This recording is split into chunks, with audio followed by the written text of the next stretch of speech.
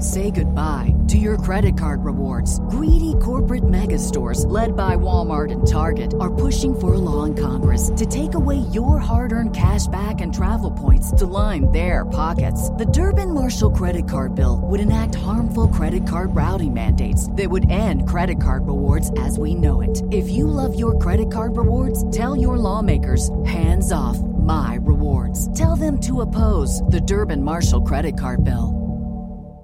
Prescription products require completion of an online medication consultation with an independent healthcare provider through the LifeMD platform and are only available if prescribed. Subscription required. Individual results may vary. Additional restrictions apply at lifemd.com. Read all warnings before using GLP-1s. Side effects may include a risk of thyroid C-cell tumors. Do not use GLP-1s if you or your family have a history of thyroid cancer. If you've struggled for years to lose weight and have given up hope, did you know you can now access GLP-1 prescription medications through LifeMD? LifeMD is now offering eligible patients online access to GLP-1s, the breakthrough prescription medication that can help you lose body fat and weight. Listen to what people are saying. Probably the easiest thing I've ever done. The medication comes in the mail, and it's very easy to use. I've been able to live my normal lifestyle, and I've lost 20 pounds already, and I've never felt better. It changed my life. And here's the best part. Your insurance may cover 100% of the cost of your medication. So go to TryLifeMD.com to have your eligibility checked right now. Get started today at TryLifeMD.com. That's TryLifeMD.com. There were two more murders 15 miles away. When police arrived, they found the telephone and electricity lines described by one investigator as reminiscent of a weird religion. Morning. Cup of murder. Every state has its murderer. The one that made headlines and put their state on the map in the world of true crime.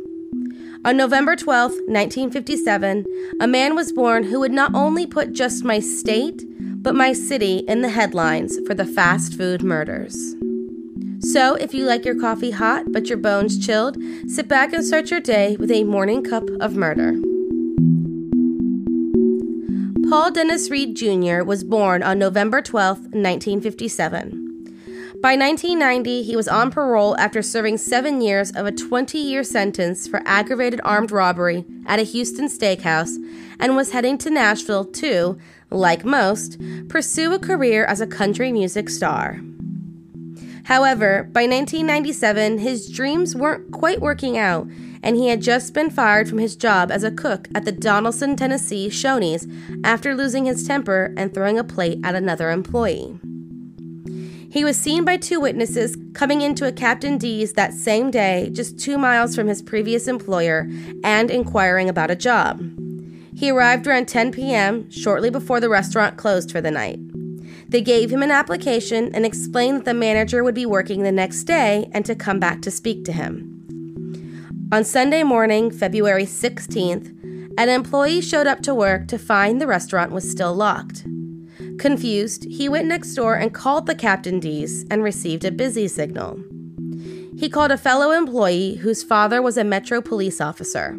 The man arrived around 11 a.m. to find 25-year-old manager Steve Hampton and 16-year-old Sarah Jackson lying face down in the walk-in cooler. Reed, under the guise of applying for a job, entered the restaurant that morning, forced the pair to lie down on the floor, and proceeded to shoot them execution style, steal the money, and flee. Reed's fingerprints were found on a movie rental card in Hampton's wallet, which had been discarded along the roadway after the murder. 2 days later, he used the stolen money as a down payment on a car. On March 23, 1997, just 3.4 miles from the Captain D's where the murders took place, Reed approached 4 employees as they exited the McDonald's after closing. He again shot and killed 17-year-old Andrea Brown, 27-year-old Ronald Santiago, and 23-year-old Robert Sewell. When he went to shoot Jose Antonio Ramirez Gonzalez, his gun failed to go off. So instead, he stabbed the boy 17 times and left him for dead. However, the boy simply pretended to be dead while Reed stole $3,000 in cash and fled the scene. He was taken to the hospital and was able to survive the attack. Exactly a month later, Reed traveled to Clarksville, Tennessee, where he entered a local Baskin-Robbins after closing. The store closes at around 10 p.m., and around 10:10 p.m., the brother of one of the employees, 16-year-old Michelle Mace, waited outside to take his sister home. He noticed that the car of the other employee, 21-year-old Angela Holmes, was still in the parking lot, and the lights in the store were still on. Finding this odd, he entered the store through the back, finding it empty, and called 911. Police arrived, but it wasn't until the next morning when they would know what happened to the two girls. On the morning of April 24th, Michelle and Angela's bodies were found at Dunbar Cave State Park, about 2 to 3 miles from Baskin-Robbins. Both girls suffered from deep stab wounds to their neck, and stabs, cuts, and abrasions covering the rest of their bodies. Angela died of a stab wound to her neck so deep it went all the way to her backbone. Michelle suffered from 14 wounds altogether. A witness saw a red car near Dunbar Cave around 10:30 p.m. the night of the girls' abduction. On June 12, 1997, Paul Dennis Reed was arrested after attempting to kidnap and kill the Shoney's manager who fired him. He was quickly connected to the fast food murders and later charged with 7 counts of first-degree murder across 3 separate trials, 1 for each set of murders. His trial, due to the overwhelming media coverage, had to be moved to Middle Tennessee in order for him to receive a fair trial. On April 20th, 1999, after being found guilty of all charges at all 3 trials, he was given his first 2 death sentences of 7. Over the years, his execution was stayed and, in one instance in 2003, within just hours. Reed eventually waived his right to appeal, an action that his family and other supporters saw as proof of his mental handicap. His attorneys made attempts to halt his execution with the broken brain defense, claiming that he suffered from brain damage as a child. All of this was for naught because, on November 1st, 2013, after spending 2 weeks in the hospital, Paul Dennis Reed died from complications due to pneumonia, heart failure, and upper respiratory issues. Thank you for joining me in my morning cup of murder. Please join me again tomorrow to hear what terrible thing happened on November 13th.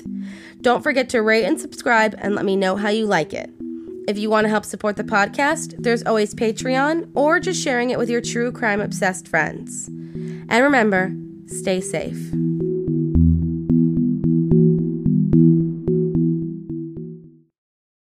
Thank you for listening to Morning Cup of Murder. This is a daily podcast that tells you what happened on this day in true crime history. In short, easy to listen to episodes that you can finish on your commute or while you enjoy your morning coffee. So make sure you check back every morning. My name is Karina. I am the creator and host. You can find Morning Cup of Murder on Twitter, Instagram, and Facebook. I have also set up a Patreon where you can donate a small monthly contribution to the podcast. All those links are in the episode description. Thank you again, and have a wonderful day.